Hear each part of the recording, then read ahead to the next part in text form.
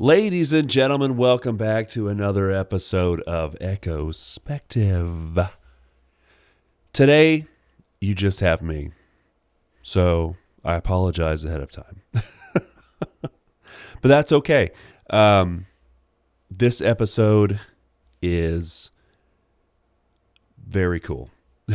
That sounds lame. This episode is super fantastic. That even sounds more lame. This episode's great, and it's beefy, and it's going to be 2 parts. So before we prolong this anymore, let's just get started. Cue the intro.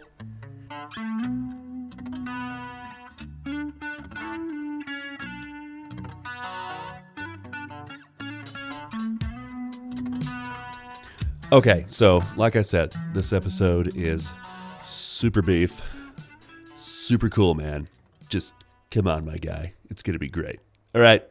So today we are talking to a good friend of mine, a good fellow indeed. I don't know why I'm saying that, but hey, it's late and I'm tired. Anywho, today we're talking to Rick Hitchcock. Rick is, like I said, a good buddy of mine. Met him a few years ago, more than a few years ago now.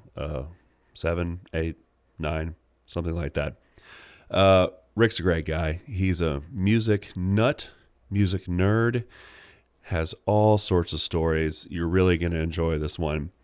But also, Rick has a tie to one of the great North Carolina-based bands, Weekend Excursion. So, without giving too much away, let's just go right to the interview.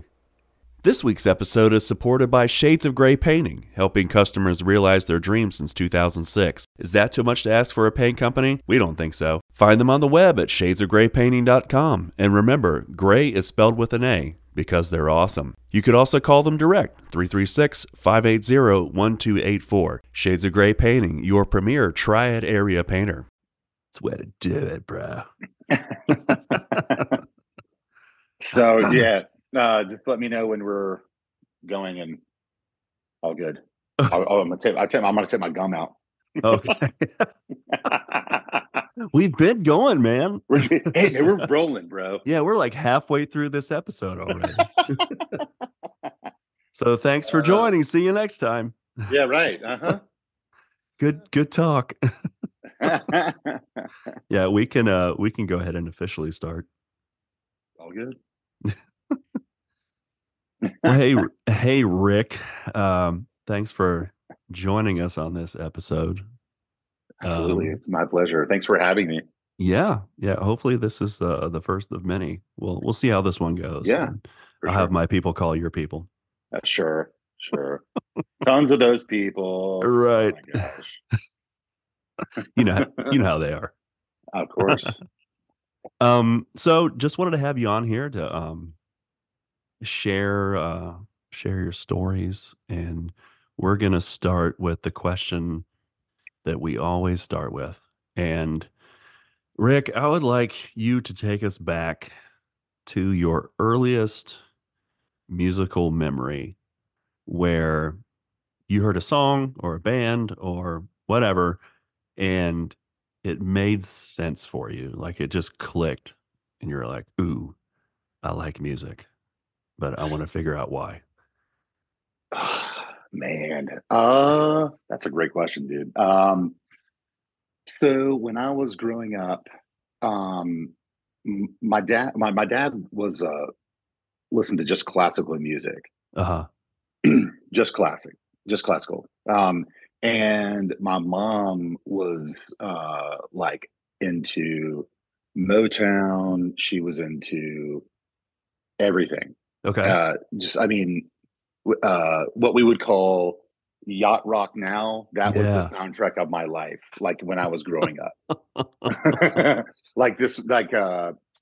Today we were listening to the yacht rock station, Yeah. and Arthur's theme came Oh on from Christopher gosh. Cross. Yes. And my daughter was just silent, and I was kind of looking in the rearview mirror, and she was just kind of looking outside, and the song ends, and she said, "Play that song again," and I was Oh, like, "Yes, dude, man, yes," and I something was is like, clicking. Yeah, Emotions it's are clicking." stirring. But I think a song that I think that really clicked. I remember like we were in my mom's Audi, rust. It was a rust colored Audi, and I'm not talking about like rust. It was there was so much rust in the car. It was rust colored, and we Had were to clarify. driving. Yeah, and we were driving down Battleground Avenue. I'll never forget this. And the song of that year was "I Love a Rainy Night" by Eddie Rabbitt. Okay. And it's like "I love the rainy night. I love the," it's like, I Yeah, mean, yeah. it's real catchy. And I was like, man, that's cool. That's a good song. And I It's would just groovy. every time, and it's such a weird tune for me to say that, you know, but it's just like Kind of it unexpected. was a catchy song. It was just there's something about that song that I thought was great. I always loved Billy Joel was like a huge thing for my brother and I, Okay. and we're twins, so we like, I don't know, we just really like the same stuff. Like it wasn't until later till our musical journeys kind of skewed. Uh-huh. We kind of went. I went this way. He went, this way.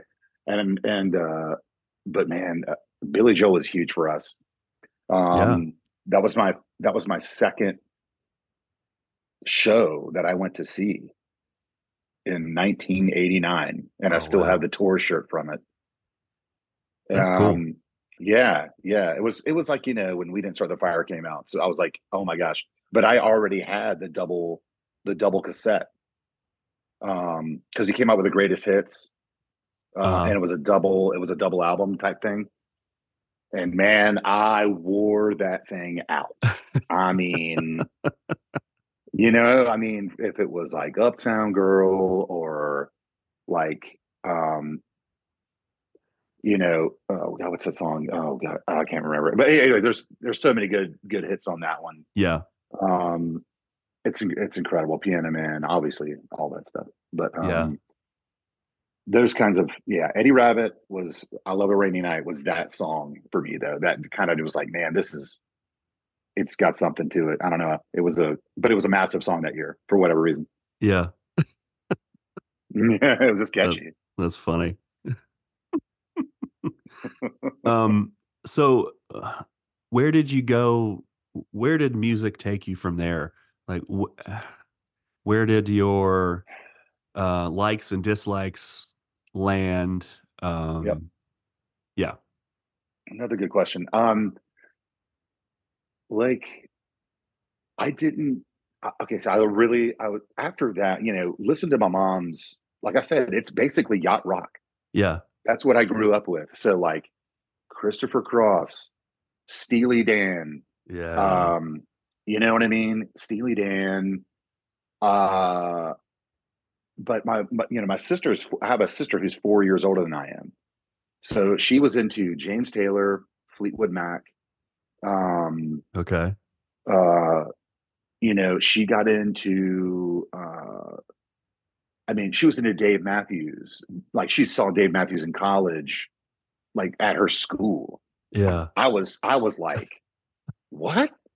And I'm like, what is this? Um, but they had those songs that were made it on that first record. But like, man, that the music I was listening to was what came out of my mom's car, what was in my sister's room, and then kind of a hodgepodge. But my friends, I only had two friends that were really into music, uh-huh, to be honest. yeah, Um, but they were the ones who were like, they had older brothers.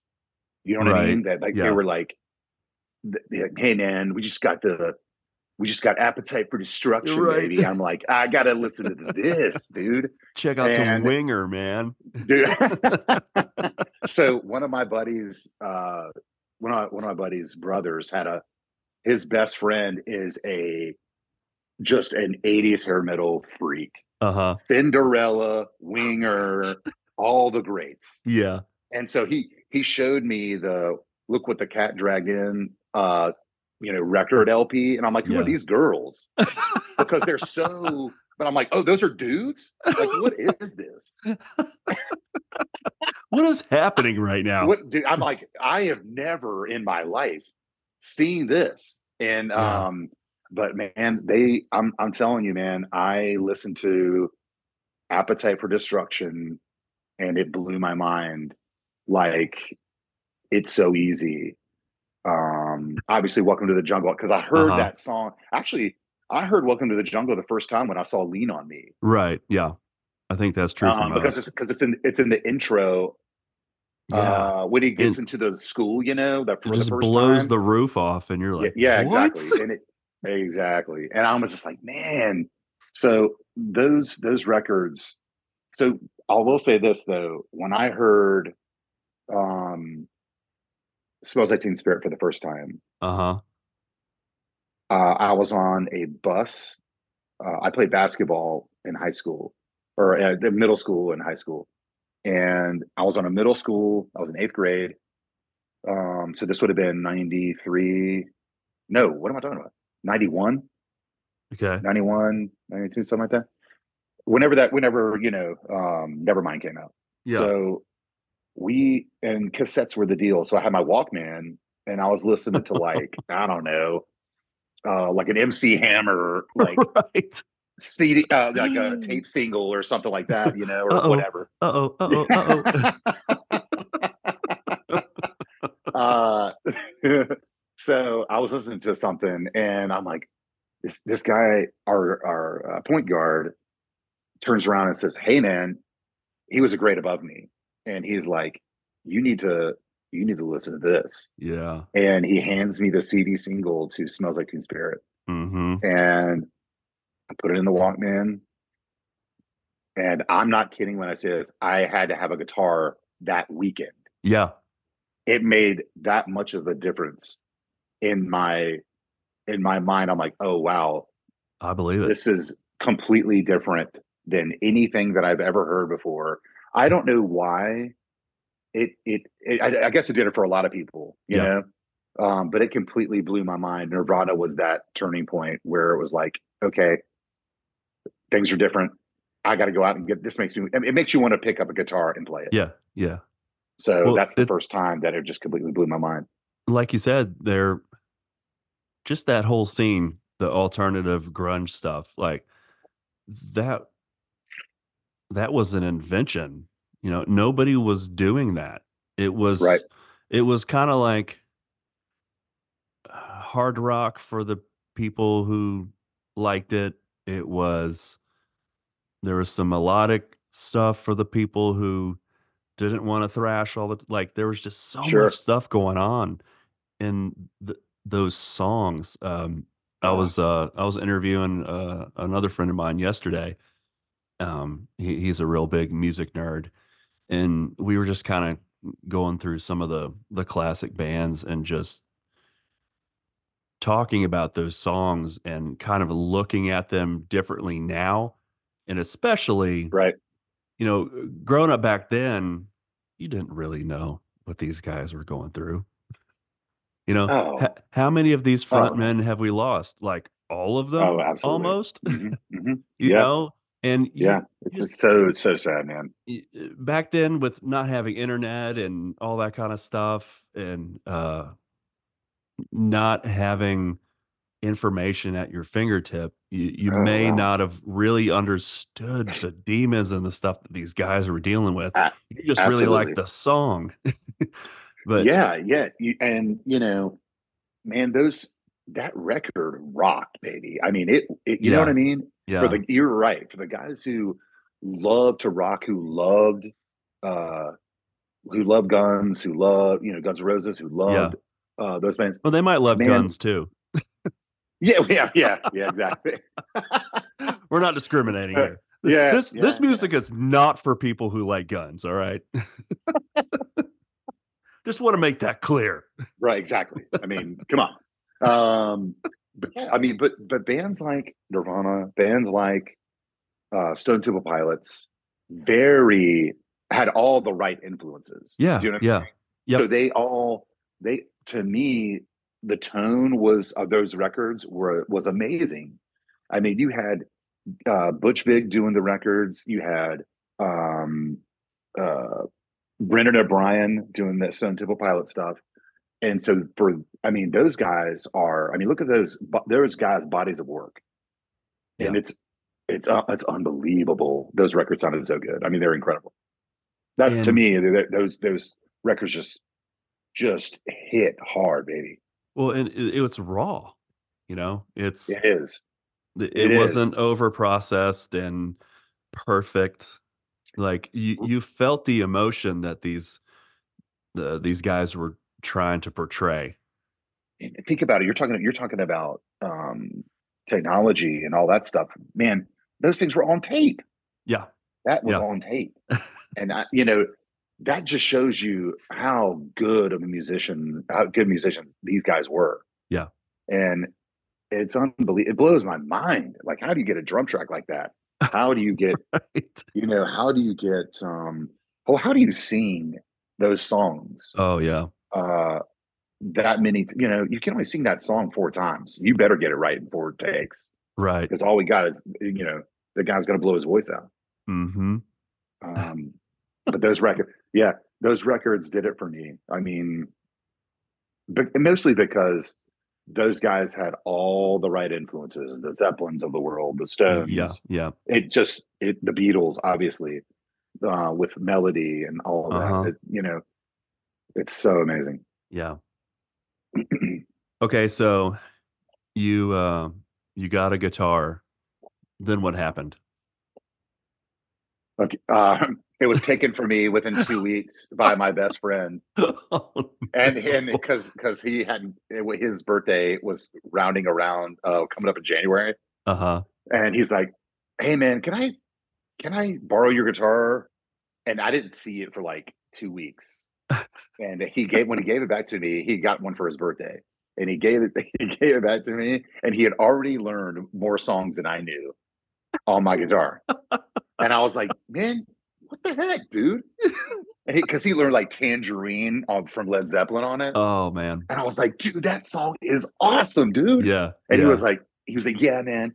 He's like, "Measure in the summer's day." I was like, God, man, this guy he's already better than I am at it. You jerk. Yeah, he was, and so he ended up being a guitar player. That's what he does for a living. So That's cool. and and so I my mom was like, "We're gonna go to a music bar," and she gets me the guitar, and it's like they try to get you to take lessons there. Right. Well, so I went to I went to this I went to take lessons. The guy was, I think his name was Mark. Um, the biggest stoner guy I've ever seen in my life. And I want to learn, I want to learn riffs, man. I want to learn the songs that I like. Right. And this guy's like, nah, man, we're gonna learn this uh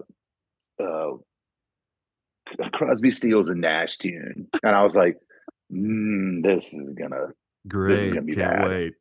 And so he would go into like there's something happening here. Like I'm like, Uh-huh. what?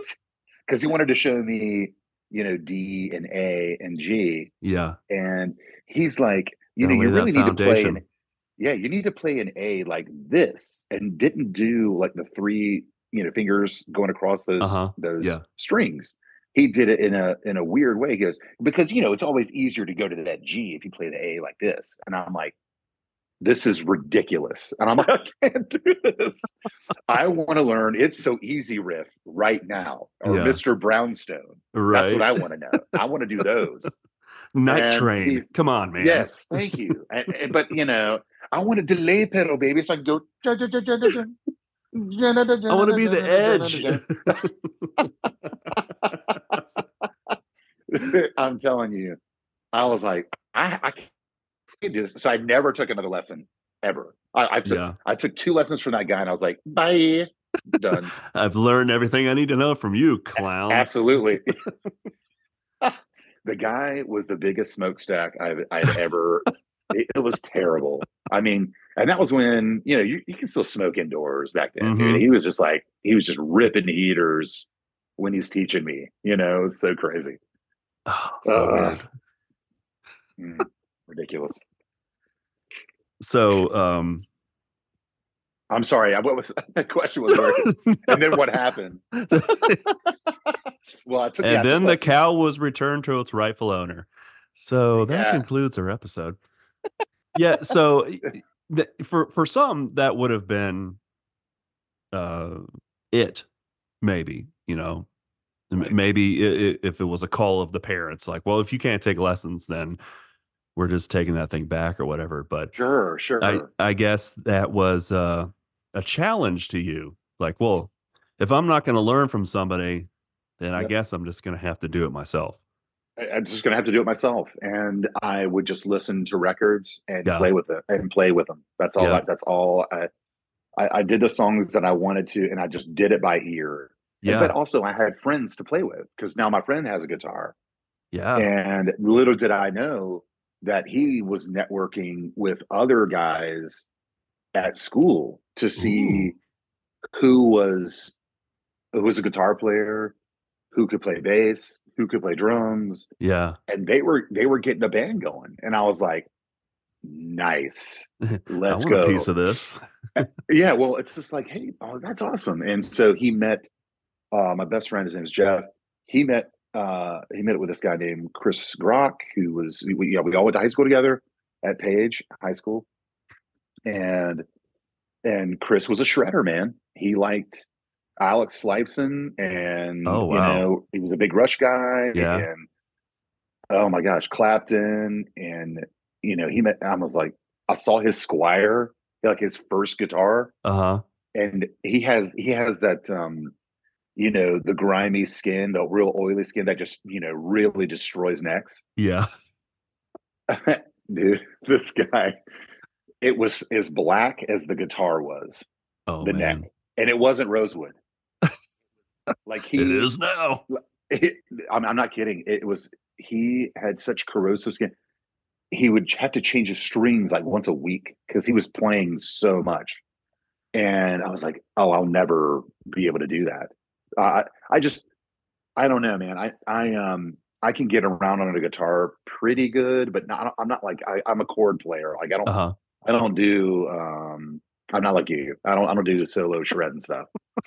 I'm not like I leads can guy. barely do that. But yeah, so what was cool though is that I was now in a group, man, Yeah. You and have a so what we community. it was, man, and actually, I didn't even know this at the time, but I had moved to another street, pretty close to where I was living, and um, one of the guys that I grew up next to was now a drummer, like in a Oh. really popular local band, and I'm like, I didn't know he played drums. What the heck, you know? And so, yeah, the band was called Athenaeum, Yeah. and they got signed. They ended up getting signed right. He gets signed right out of high school. He smartly he applied to college, and he was a really smart guy, and he got into Columbia University in New Oh York, wow. and very smart. And but he got signed to Atlantic, and he's like, "Well, I got to go chase this dream, man. I For mean, sure. And so then the band, I think they put out another record, but by that time he'd already taken the college route, and he wound up not going out on their tour, their second album. But anyway, that's another story. We're getting off on a tangent. Sorry. Totally fine. But the group, we were friends with that group, and it was a community, and I can't tell you how many people I've been able to meet because of the life I ended up choosing, which was, well, early on in my life, right through my 20s, right through I got, you know, um, yeah, off the road because I was jumping around. That group of buddies started a band, and the band was called Weekend Excursion, Mm-hmm. and we ended up. Um, they started in 1994, and we would play in our drummer's basement because you can't move the drums a lot, So Right. we're just we play in his basement, and his parents couldn't have been cooler. And so what we would do is we would have shows in the basement, and those were our first shows. Like we never thought we would actually get gigs Yeah. at a bar, you know what I Right. mean, or Right. someplace that would hold like have us play. So um, yes, we would just have gigs in the basement, charge our friends $5, and just hang out and just play covers. It was what we wanted to do. Then those guys started writing songs, and the songs were pretty good. And so we came out with a tape while we were in high school, at the end of high school, and which was 1996. And then yeah, and so they our our friends were the fan base. And Yeah. so what we would do is we would go from one uh we started to the band started to play clubs, and our friends would just come out in droves. And then once they hit college, they would play their fraternities Yeah. and the clubs in their towns, and the word just spread. And so then we're about, so like in college we would schedule our classes Monday, Tuesday, Wednesday, Uh-huh. and then we would tour Thursday, Friday, Saturday, Sunday, and do it all over That's again. so cool. And the problem was is I was they went to App, most of them. Uh-huh. One went to Chapel Hill. I was and I'll tell you my role here in a second, but I was all the way in Greenville at East Carolina. Ooh. So I had to do so much driving. Yeah. We would have to like meet kind of like in the middle of where the gigs would be. And we would just jump in a van, Yeah. and we bought a little trailer with show money, and we would haul the gear around. So what I would, but my role, I was a player. Like I said, I mean, I never, I love music a lot. I love guitar. I'm a guitar freak. I have them all over the house, but I'm not like a, I'm not like a really skilled player at all. But the thing is, I like taking care of them. You know, like, you know, like you, man, like minor setups, pick up swap outs, Yeah. Yeah. uh, changing guitar strings, all that stuff I love doing. Yeah. And so they knew, I was in business school. They were like, hey, man, we don't have anybody to help us. And, you know, um, so I helped advance the shows. I guitar teched all the gear. I did all the gear. And also a drum freak, and, vintage drums. Uh-huh. I just love all those old wrappings, like the sparkle kinds, and Right. but I was just their only roadie. And so, but we just happened to be best friends still, and we did it all the way through college like that. And then once everybody graduated or stopped going to college, Uh-huh. we we decided to do it full time, and that was in 2000. And we would take, so we were like, hey, where are we gonna, where are we gonna make our base? Because Yeah. we didn't want to do it in Greensboro. We just wanted to be out of Greensboro. So the coolest place, the place where the scenes were in the two biggest cities, which is Raleigh and Charlotte. Uh-huh. And, and Raleigh to us just felt better, Yeah. and and Charlotte for us was just too big. We didn't want That's to do true. it. Yeah. So so we made Raleigh our home.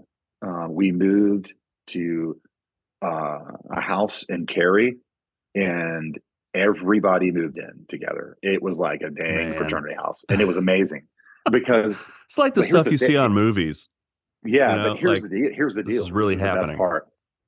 Oh, and by the way, I mean, it was one of the nicest neighborhoods. It was perfect. Yeah. Like the rent was $1,200 a month, Jeez. and and it was a split level home. So there was four bedrooms, all brick. Uh-huh. It had the biggest. It had a deck out on the top floor. It had a deck that overlooked the wooded backyard, and downstairs is where two bedrooms were in a really big den and with a fireplace, and that's where we rehearsed when we weren't on the road. Uh-huh. So right as that was happening, the band signed a management deal with a guy who was associated with Hootie and the Blowfish, Wow. and he and the manager were best friends. And the manager for Hootie and the Blowfish is from Raleigh. His name is Rusty Harmon, and this our manager's name was Mark Zeno, and he owns a management company called Cord Management out of Charlotte, and um, he's a promoter now, so he promotes big gigs and like Black Crows and stuff like that. He does a lot of that kind of stuff. That's cool. Anyway, but so yeah, so we moved to the band house, and then we just, man, this is what we're going to do. And we secured a booking agent at that time. We really, really were very serious about the business side of what we were doing. That's good. And because we were, we saw bands that had to have other jobs. And we were under the impression, like, man, if you're doing another job, you can't put everything into the music. Right. You know what I mean? It's impossible. You just can't. Yeah. And you always have one foot out. That's how we thought about it. And man, we were just, it was like we were like, we told the booking agent, get us out. We want to leave. We want to leave Tuesday and get home Sunday. That's how we wanted to do it. Uh-huh. And so, most of the time, I think our guarantee at the time was like $1,000, you know? It's And not bad. he goes, he's like, give me a year. There would be a gig here or there. We would have a little bit higher guarantee, like fraternities with a really big budget or whatever. They Yeah. had more room, and so we were able to grow that. But we were telling this booking agent, we're like, well, what do you see, Les? Like in a couple of years, if we're really killing it? He's like, oh man, you guys will be at $6,000 a night, easy. Um, and dude, I'm not even kidding you, man. Within a couple of years, we were knocking on that door. Mm. And because, man, we sell out Ziggy's, Cat's Cradle, Lincoln Theater. All of these are 700 to 800 people a piece, Yeah. And so it was amazing. Like those shows, we would spread them out nicely, like we Mm-hmm. would only do those big shows. Um, but each one of those, we would only do those like once a year. Yeah. And so, but they were really, really, so when we came around, it was really big. And this is Weekend Excursion. Yeah. So, Yeah. you know, I remember all that going on yeah, man. I mean, growing up and being like, man, yeah, they're out there doing it. we were, man. And I remember one year, this is just crazy. I mean, over 200 gigs a year, easy.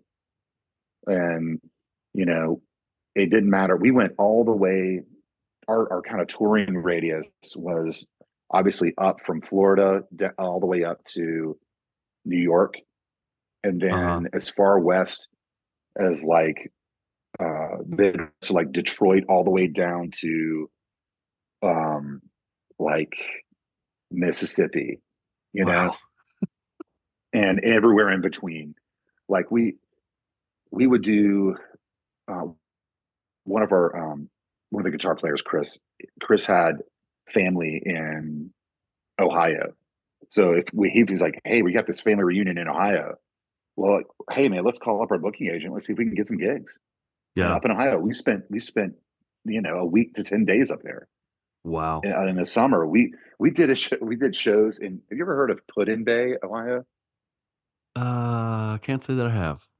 Okay, so it's right on. It's an island on like right in the Great Lakes, like in one Okay. of the Great Lakes, and it, it is a beautiful place.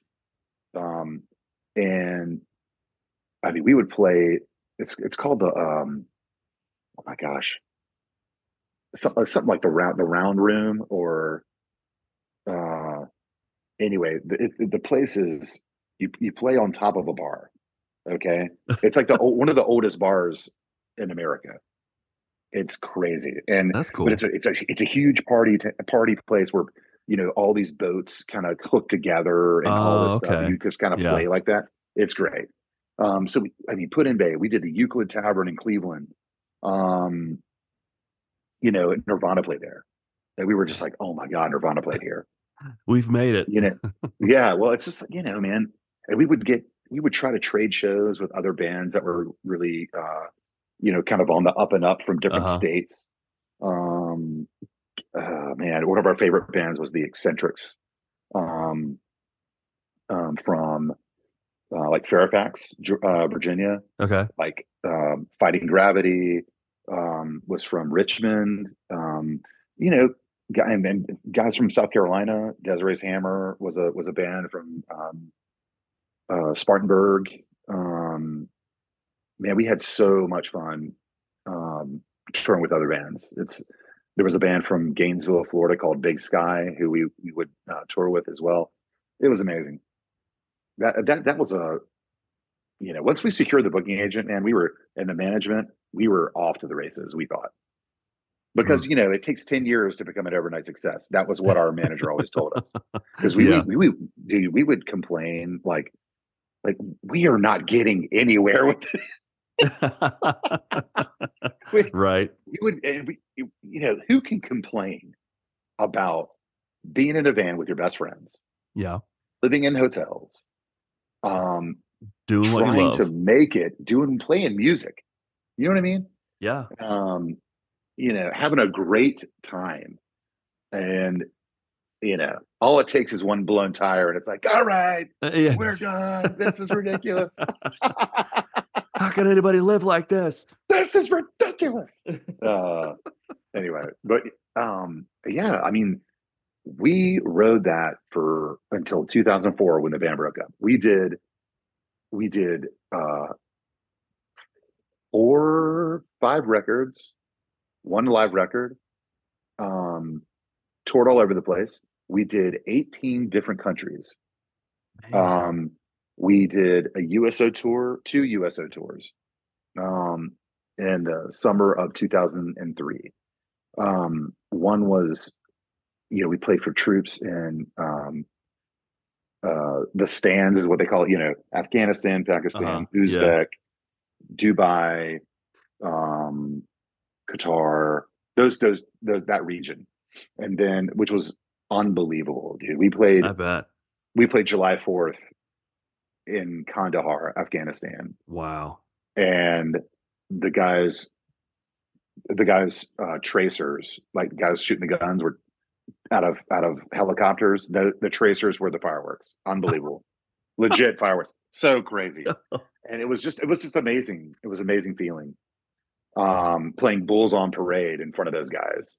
Man. We were just playing a bunch of covers, Yeah. um, it was amazing. But then the next tour, like I mean, we were home for a week, and then that next tour, we were in Hawaii for 4 days, doing an air That's show. horrible, man. That's Right? So I horrible. feel sorry for you. Hawaii for 4 days. Nuts. Then we went to um, South Korea for a week, and then Japan for like 2 weeks, and it Wow. was unbelievable. It was unbelievable, man. I mean, I can't tell you. I mean, they love to rock over there, baby. It's so fun. They do. It's so great. It's amazing. So you know that band. I mean, it. I owe them so much. They're still my best friends today, Yeah, and they still play. They still play.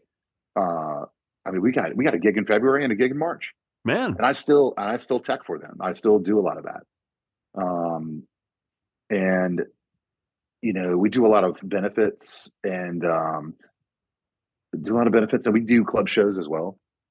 But it's so fun, man. I mean, it's just what a great little side hustle. It's just the best. Yeah, for It's the sure. best. And they still have a ton of material that they haven't recorded yet. And Wow. that's one of the reasons why they want to get back and play, is because they've got a lot of songs. They're incredible writers. Um, like I said, two of them.